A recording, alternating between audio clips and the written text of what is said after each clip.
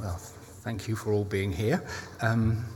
This is the second time this sermon's been done today, with this reading from Matthew chapter 22, verses 34 to 40. And I propose to divide my talk into two halves. In the first half, I would like to look at these 7 verses in the context of the chapter as a whole, specifically how they fit in from verse 15 onwards to the end of the chapter, as it's important, I think, to see the reason why they arose. In the second half, I would like to look at them more closely as they stand alone, without reference to the other parts of the chapter, but using other scripture to illuminate them. So to the first half. In these verses we're looking at, Jesus is being tested for the third time by the Pharisees and Sadducees. This period of testing was more likely to be on the same day as we gather from reading the chapter. It was quick-fire testing alternating between the Pharisees and the Sadducees. They'd intended to trip Jesus up in his words, as it says earlier in the chapter, but Jesus was able to counter them on these first 2 occasions brilliantly. And as we see in the third occasion, he does it again. In the first one, to quickly summarize, he countered the Pharisees on paying the poll tax, replying to them, "Give back to Caesar what is Caesar's, and to God what is God's." And on the second occasion, when the Sadducees tried to trap him on the marriage at resurrection, he pointed out the incorrectness of their interpretation.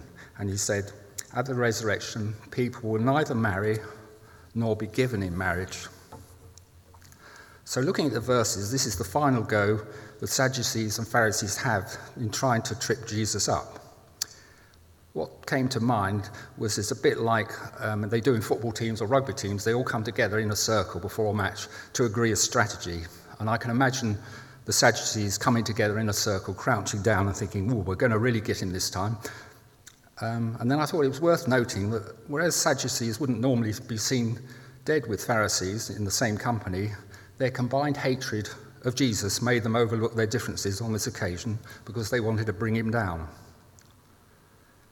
Seeing they wanted a successful hit against Jesus, it's no surprise that in the chapter the verses we're reading, they allowed an expert of the law to question Jesus.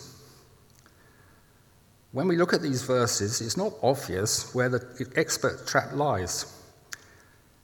The expert gives a seemingly straightforward question to which Jesus gives an indisputable reply. The expert asks, "What is the greatest commandment in the law?" To which Jesus gives the answer they would have expected: "Love the Lord your God with all your heart and with all your soul and with all your mind, and love your neighbour as yourself." I believe the intended trap here, however, lies in what they were not able to ask Jesus as a follow-up question. As in verse 42, Jesus jumps in to ask a question of his own to foil their attempt to trap him.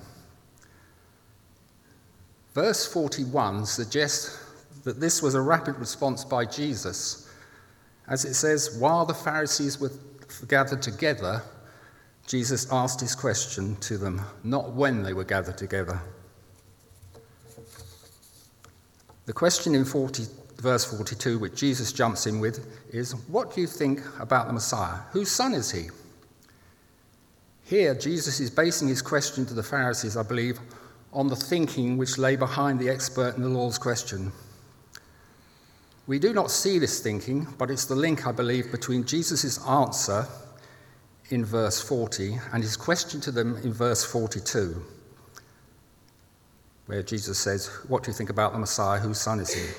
If you look at those 2 verses, there seems to be an inexplicable jump between the 2 verses, which question is, why did Jesus start thinking about the Messiah? So what might have been the Pharisees' thinking to lead up to a possible follow-up question to die to them because Jesus jumped in to ask his own? The thinking behind such a question, I believe, was to try to trap Jesus into admitting he was the Messiah and the Son of God.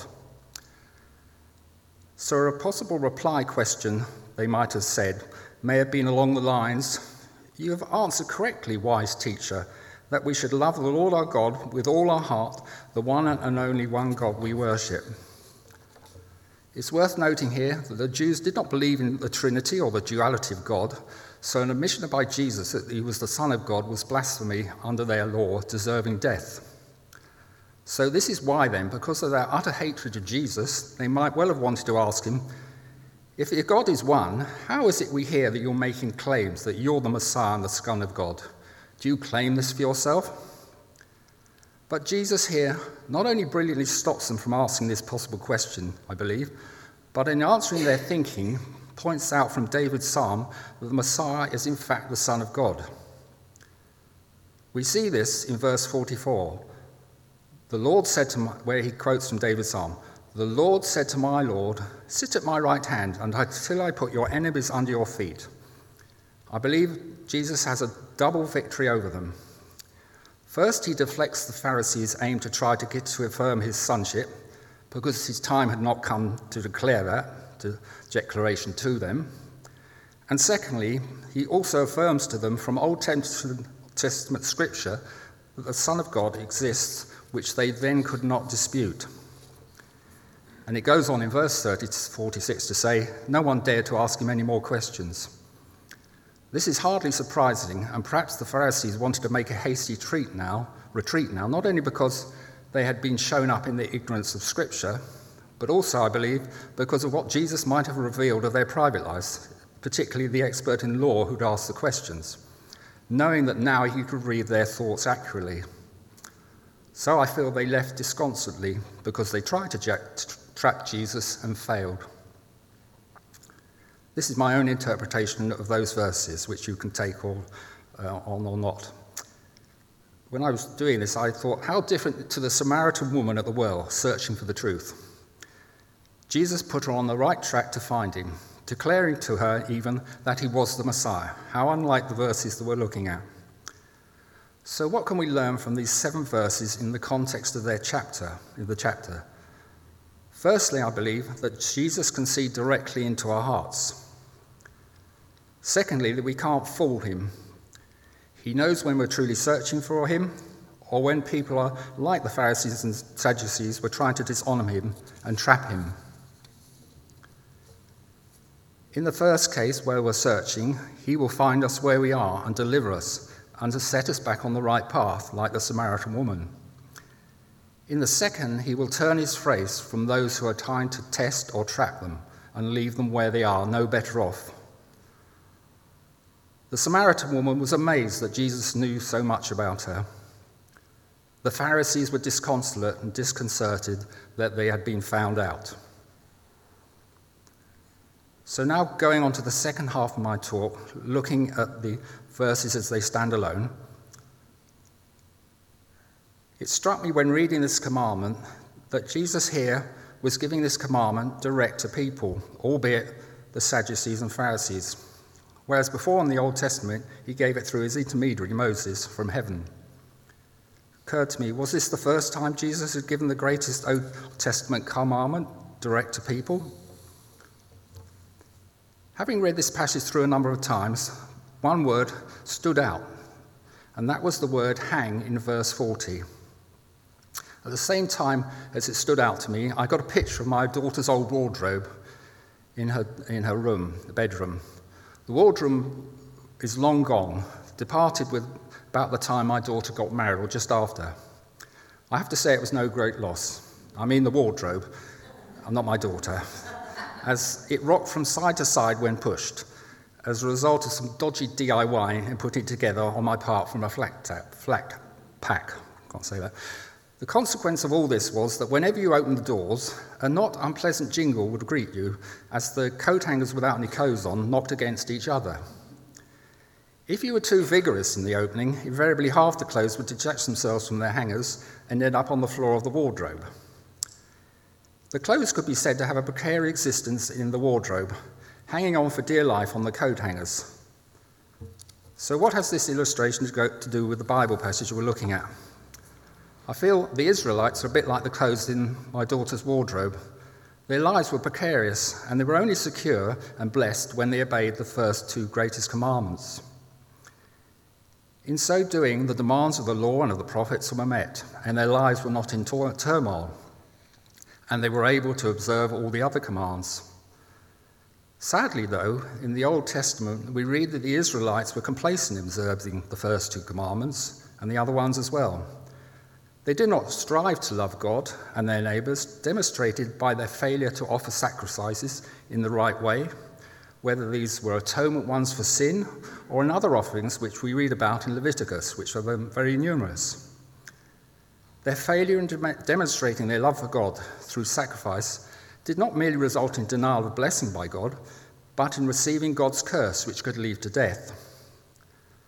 We read not even those Israelites closest to God could escape his judgment. For instance, Leviticus chapter 10, we read about the death of Aaron's sons. And I'll read, Aaron's sons Nadab and Abihu took their censers, put fire in them, and added incense. And they offered unauthorized fire before the Lord, contrary to his command. So fire came out from the presence of the Lord and consumed them, and they died before the Lord. This seems very harsh to us in our New Testament times. God was a loving God to the Israelites, but his justice required under the law and his commands could not be ignored. So the Israelites were constantly in a precarious position, God's judgment hanging in the balance. Was he going to bless them through his mercy or curse them through his wrath? How different for us. We're so blessed to have Christ in our lives, not to live in this precarious state.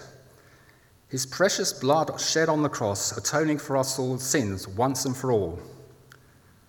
God's justice being fully met in Christ so that we do not need to fear his wrath. Having considered God's first two commands under the Lord, I would like to illuminate them further by comparing them with the new command given by Jesus to his disciples in John chapter 13, verse 34. Jesus says to his disciples, "A new command I give you, love one another as I have loved you, so you must love one another." When you compare this new command given by Jesus to his disciples to the greatest commandments under the law, it appears less rigorous on first looking than the Old Testament one. There's no mention here of the first command of loving God, but it seems to be only comparable to the second command of loving your neighbour. In fact, the reverse is true. Jesus' new command is not only more stringent in its demand, but also much more effective than the Old Testament one. The reason for this, I believe, hinges on how love is expressed and what it can achieve.